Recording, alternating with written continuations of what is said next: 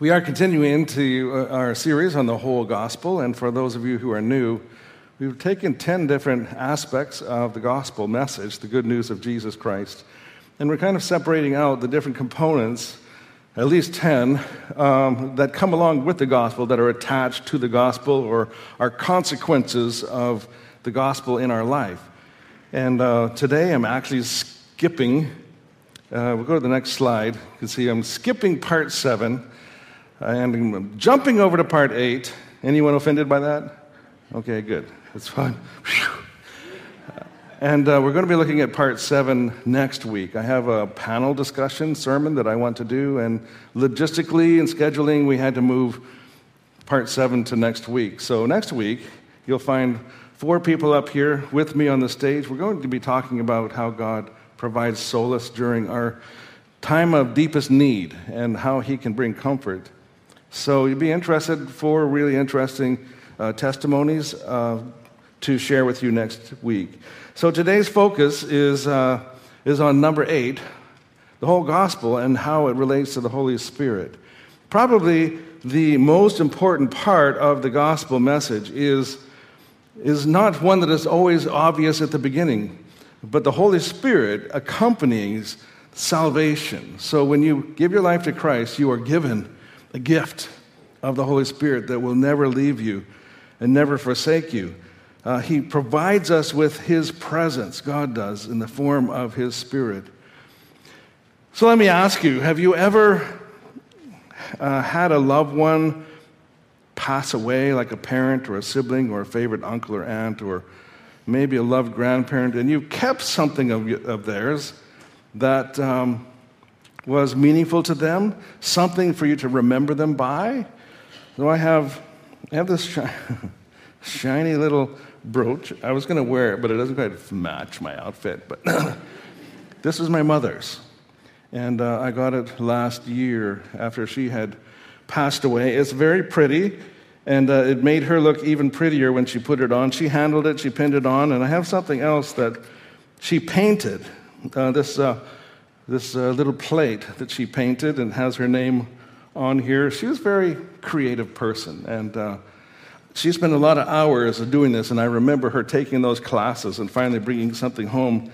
This might have even been one of her first things, and she touched these things. She held these things. And I think when you create something, you kind of put part of yourself into it, whatever you make. It represents part of you in many ways. And what I've noticed with Jesus, when He came as a sacrifice. He died on the cross for us, was raised from the dead, and then He said, I got to go. I got to go back to my Father in heaven. I came to do a job, to be a sacrifice, to teach you about the kingdom of God, to teach you about my Father, to show you what my expectations are for my followers. But I got to go. I'm going to send you the Spirit. I'm going to send you part of me to be with you forever. Something that is much more valuable than any object is actually a person to come, be your counselor, your advocate, your walk beside you person through life. By way of theological understanding of just who the Holy Spirit is, the Bible describes the Spirit as a person, just like the Father and the Son. We have the person of God the Father, the person of God the Son, and the person of God the Holy Spirit. All 3 components of this Holy Trinity are Spirit, actually. The Father, the Son, and the Spirit are currently all Spirit. And they relate to us on a spiritual level. We don't see them here physically. How would you like to walk in here one Sunday and Jesus is going to just sit here on the stage looking at you going, I'm ready. Let's hear your worship. Let's see your offering that you're going to give today. Let's just watch you pray to me, because He is here, right? He's sitting beside you. Every time you come in here, it's not just perfunctory religious activity. You are coming before the living God, but He's with us in the Spirit form. Jesus came for a time, 30 years or so, as a human being, came to teach us about His kingdom, about His Father, about how to follow Him in a way that would honor Him, pay the penalty for a sin, and then when He returned, He says this in John 14, verse 15. If you love me, you will do as I command. And I'm going to ask the Father to send you the Holy Spirit, who will help you and always be with you. The Spirit will show you what is true. The people of this world cannot accept the Spirit because they don't see or know him, but you know the Spirit who is with you and will keep on living in you. I won't leave you like orphans. I'm going to come back to you.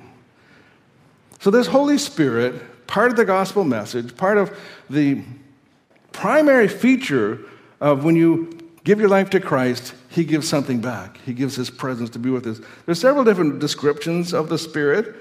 And some of them are this: the Spirit of Christ, the Spirit of the Lord, the Spirit of God, the Spirit of your Father, Spirit of life, truth, wisdom, and revelation, your Comforter, Spirit of counsel and power, Spirit of knowledge, and the fear of the Lord.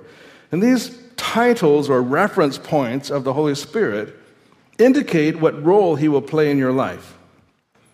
So when the Spirit of holiness will come to you, then you will see him as actively working towards your sanctification, helping you to be holy as God is holy. The Holy Spirit will help us become holy as he works in us and as we confess our sin, as we live a life of righteousness with his help. He will deal with our temptations when we face them. He will give strength to do what's right. He will convict us of stuff in our life that just doesn't belong there. Or when the Spirit of wisdom and revelation shows up, he will guide you in times of decision-making that require great discernment. He'll bring to mind what you need to know to walk in the pathway God sets before you to walk. He will show you how to respond to those people who are either curious about Christianity or opposed to it altogether. The Spirit of wisdom and understanding, I need all the time. I deal with some very tough situations. I've got to give counsel to some people that come to my office and they don't know what to do. They're in a difficult situation. They're going, before they come to my office, this is a little secret. I pray. God, show me what to do. Help me know what to say. I don't have a clue, but you do. You know how to help and what to do. So God, before I even see them in my office, prepare my heart to listen to you as I listen to them. Well, when the Spirit of truth shows up, he's going to reveal to you the lies and expose the deceptions of Satan in the midst of your circumstances and the challenges you face. Spirit of truth will shed light on the deception of darkness within your family, in your workplace, in your community, with telemarketers. When they call you on the phone, you need the Spirit of discernment, the Spirit of truth. What am I listening to? Who's going to try and scam me next, or is this legitimate? My poor mother-in-law, she was called, and she won a cruise. And she says, no, thank you, and hung up. They called back and says, no, actually, you won a cruise. He says, no, I'm not interested. I know you people. So they called my wife, and they said, Kim, you know that raffle that you entered for your mother? She won the cruise. Can you call her and tell her she won? Mom, you actually won. Really? I mean, we're so trapped by this idea that everyone's trying to scam us. We need the truth. When the Holy Spirit comes to us as a comforter, usually it's in times of deep loss or grief or we're just, life has pushed us down so far, we need help getting back up on solid ground, and the Comforter is there. When the pangs of grief look to overwhelm us, the Comforter encases us and gives us the assurance that everything's going to be okay. He walks with us, and I like the picture. It says in Psalm 3:3, "Oh Lord, you are a shield about me, my glory, and the lifter of my head." You know, I think David said, "Soul, why are you so downcast?" Sometimes you just get overwhelmed. And the Spirit comes and lifts our head to say, "No, it's okay. I'm with you. I got this." Sometimes you need the Spirit of power to show up. You see His mighty power covering you and working through you to face great challenges and the difficulties, giving you confidence in helping you through this difficult times, giving you strength. Isaiah 41:10 says, "Fear not, I am with you. Don't be dismayed, for I am your God. I will strengthen you. I will help you. I will uphold you with my righteous right hand." Spirit of power also we call on as elders in this church when people come to us with needs, and sometimes they ask for us to anoint with oil, to pray over them for healing, and we do that. We ask God to come in power, to bring healing, to do something that is not normally done. We want God to intervene and change the situation that these people are facing, and God shows up, and God does his miraculous thing because he sends his Spirit to accomplish these things. So I see in the various descriptions of the Holy Spirit reflect God's Old Testament name even. In the Old Testament, they called him Yahweh, meaning I am that I am. In other words, I am what you need. I am where you are. I am in you. I am around you. I go before you. I'm preparing your way. The Spirit of God continues to do what God the Father did all throughout the Scriptures, and what the Son was doing as well, teaching and preaching and helping and guiding and empowering people. All three do the same things together. So when Jesus was sent to earth, he had a very special and specific assignment from the Father to accomplish. And as you can't separate really God, the Father, the Son, and the Spirit, they always work together, different ways. So the Father, the Spirit, and the Son, all work together from creation until the end of time. They're constantly together, accomplishing their will together. We see it at Christ's baptism, where the Father, the Son, and the Spirit together. We see it at creation, where it says, let us create man in our own image. We see it throughout the Gospels when Christ was fulfilling his mission that God showed him, and the Spirit empowered it to all happen. Isaiah 11:2 says, the Spirit of the Lord will rest on him, speaking of Jesus. The Spirit of wisdom and understanding, the Spirit of counsel and power, the Spirit of knowledge and the fear of the Lord. This same Spirit that rested on Jesus is the one he sent to us, to help us. He lives in us, guiding us, teaching us, empowering us, comforting us to live confidently as a child of God. Romans 8:9 says, you, however, are not under the control of the human nature, but under the control of the Spirit, since God's Spirit lives in you. And if anyone does not have the Spirit of the Messiah, does not belong to God. The good news is that the presence of God is in us. Why do you think the demons cried out in fear when Jesus walked near them? They sensed the presence of God.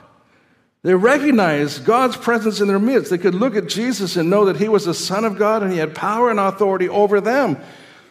And sometimes these demons would cry out and say, don't molest us, don't mess with us, Son of God. Jesus didn't even say anything. He just walked near them, and they sensed his presence, that he had power and authority. We have that Spirit in us. We have the same presence of God living in us. He has made his home in our hearts and our minds and our lives. He's taken possession of us so that we no longer need to live for ourselves, but for him who gave his life for us. We can trust the Spirit of God with our life to live, to guide us in perfect love. So John 14:16 says, Jesus says, I will pray the Father, and he will give you another comforter so that he may be with you forever. This comforter, the Holy Spirit, whom the Father will send in my name, he will teach you all things and bring all things to your remembrance, whatever I have said to you. How important is it to know what Jesus said? To read the Gospels, to hear Jesus is speaking, to study what he taught, to look to see his commands, because the more you put in your life, the more the Holy Spirit can bring to your remembrance. 1 Corinthians 3:16 says, you know that you are God's sanctuary and that God's Spirit lives in you, don't you? When you leave this place, are you consciously aware that you are bringing the presence of God in? You are his sanctuary. This place is just a meeting place, just a room, a building for God's temples to come each Sunday, his sanctuaries to meet together. The good news is that the power of God will work through us.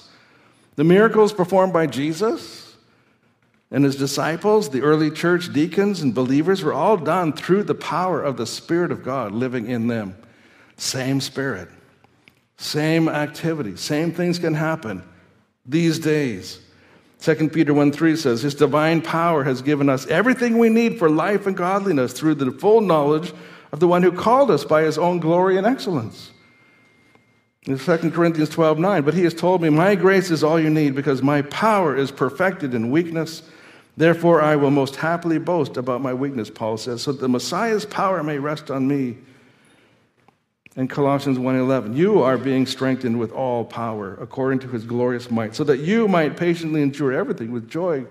God promises his power. Like, I don't know how weak you feel, week by week, in different situations. Do you feel powerless or overwhelmed or like you have no say or like you're not in control? The power of God says different. That we don't have to be beaten down. We don't have to be oppressed. We don't have to give in all the time. God's power is in us. His strength is in us. Just think of what God's power accomplished in this world and in people's lives. We have that power if we submit ourselves to him. Accessing the power of God will only happen through the Spirit of God, applying it to our life. So if we are rightly connected to the Spirit, we are connected to his power. You can go everywhere with confidence because you have his presence. The good news also is that the protection of God is over us. Genesis 6:8. Here's a series of verses that I want to make a point with, so I'm going to rapid fire through them. You can read them on the screens. Noah found favor in the eyes of the Lord. David did what was right in the eyes of the Lord and did not turn aside from anything that he commanded him all the days of his life, except in the matter of Uriah the Hittite. Asa did what was right in the eyes of the Lord, as David his father had done. For the eyes of the Lord run to and fro throughout the whole earth, to give strong support to those whose heart is blameless towards him. The eyes of the Lord are towards the righteous, and his ears towards their cry. The eyes of the Lord are in every place, keeping watch on evil and the good. The eyes of the Lord are on the righteous, and his ears are open to their prayer. But the face of the Lord is against those who do evil. God sees. God is watching. He is completely aware of what's going on in your situation. He knows the struggles. He knows the challenges that you're facing. He sees you, and he cares. He's looking. He's even searching throughout the whole earth to give strong support to his faithful children. And I'm greatly encouraged when I hear God is watching over me. I almost feel sometimes invincible. Because I know the power of God is in me. The presence of God is in me. The power of God surrounds me. He's watching my every step. Not only is he watching over me, but he's ready and eager to act on my behalf. That's good news. It's great news. The presence of the Spirit of God can do anything through us that God can do. You can quote me on that. God is still alive and well. Do you need the strong support of God in your life right now? Are you feeling overwhelmed by your circumstance, by the pressures of life, by the instability brought on by world events? 1 Peter 1:5 says, through your faith, God is protecting you by his power until you receive this salvation. You don't have to feel beaten down, overwhelmed, or like you're sinking, because the power of God will lift you up. The good news is that the pathway of God goes before us. We all not only have his presence and his power and his protection, but he provides his pathway, a direction for us to walk. Proverbs 16:9 says, a person plans his way, but the Lord directs his steps. I'm so grateful. I would have messed up. I'd be in a deep, dark pit right now if it was up to me planning my future. But I submitted my life to God. I've surrendered my ways to God. I asked him to guide my steps each way. And somehow I ended up here. And I don't know if that's a great thing or this is my punishment. I don't know. But God decided that I am supposed to pastor this church here at this time in this place. And it's a privilege, but it's a great responsibility. I'm here because I followed the pathway of God. And each person, there's a pathway that God has marked out for them in your career, in your family, in the relationships you have. He has a way forward if we submit our life to Him. For all who are led by God's Spirit are God's children. The Spirit will guide us. It says the Lord is Spirit, and where the Spirit of the Lord is, there's freedom. We're free to experience life as God intended, without restriction, without fear, without worry or apprehension, if we will completely trust Him with our life. When we follow the path God says before us in our career and our relationships, and if you're a single person and you're looking for that life partner, you better make sure that you're in step with the Spirit, that He guides you to the right person, because there's trouble otherwise. You need the right job because God wants to put you in a place of influence. He wants to use you to impact those around you in the place He gives you to serve and to work. God's pathways, they also avoid the traps of this world, the lies, the deceptions, the empty promises of a secular society tries to promise us. We're free from the traps that Satan would otherwise want to trap us in. So, as I mentioned, I think last week, the week before, Kim and I are trying to replace a car that's needing to be replaced in a big way. So we went to 3 different car dealerships. I won't tell you the city, but it's where I live.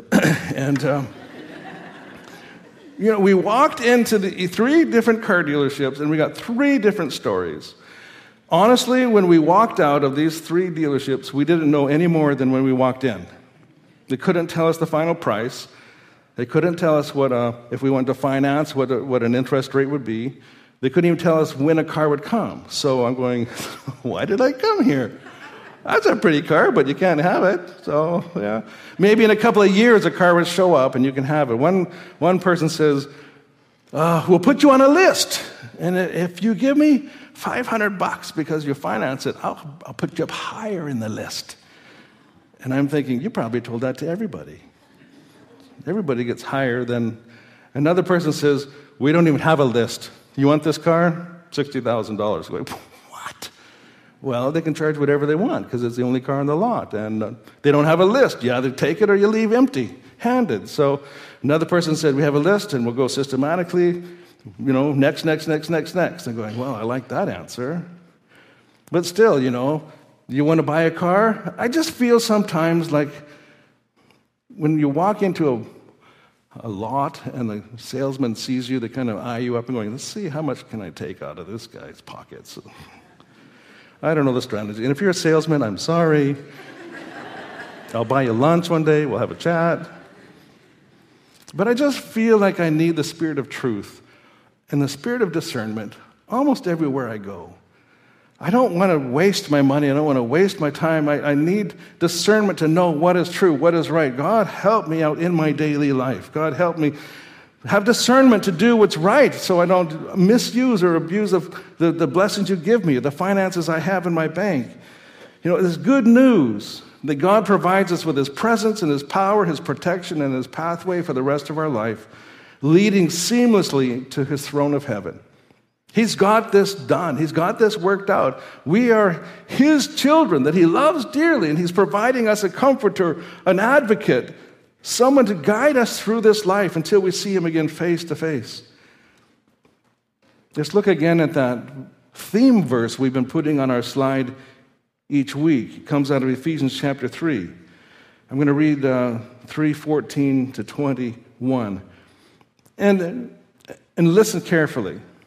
For this reason, I bow my knees for the Father, Paul is saying, from whom every family in heaven and on earth is named, that according to His riches of His glory, He may grant you to be strengthened with power through His Spirit in your inner being, so that Christ may dwell in your hearts through faith, that you, being rooted and grounded in love, may have strength to comprehend with all the saints what is the breadth and length and height and depth, to know the love of Christ that surpasses knowledge, and that you may be filled with all the fullness of God.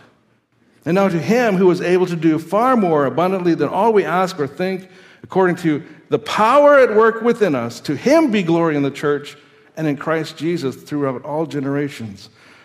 That's us, forever and ever. Amen. Look at it again. The next slide. He promised us the riches of His glory. strengthened with power. Christ may dwell in your hearts, rooted and grounded in love, that we would have strength to comprehend the love of God, filled with all the fullness of God, according to the power at work within us. That's his promise. I'm going to ask you just to bow your heads for a minute. I'm going to ask our worship team if they would come up. Is it time for you to trust the Spirit of God with your life? Is it time for you to surrender to his love for you? To place your life in his hands and allow his Spirit to guide your steps. Maybe you've tried things your way and it's a struggle. He's promises over and over and over to show you his love. He gave you his Spirit. He died on the cross. He rose from the dead, and the same power that God used to raise Christ from the dead is available to you and me today. But it's not about power. It's about knowing the Spirit of God in us, about knowing God, about that relationship, the love relationship. Maybe you've struggled with that. Maybe today you're sensing that the Spirit of God is tugging on your heart, drawing you to himself, saying, I want to be a part of your life. Are you ready? Are you ready for an incredible ride with me as I take you through life, as I show you things you never would have seen otherwise, as I empower you to accomplish amazing things that I've set before you, as I direct your footsteps in your career, in your relationships, in the community? What an incredible God we have. What an amazing gospel message there is to share with the world around us.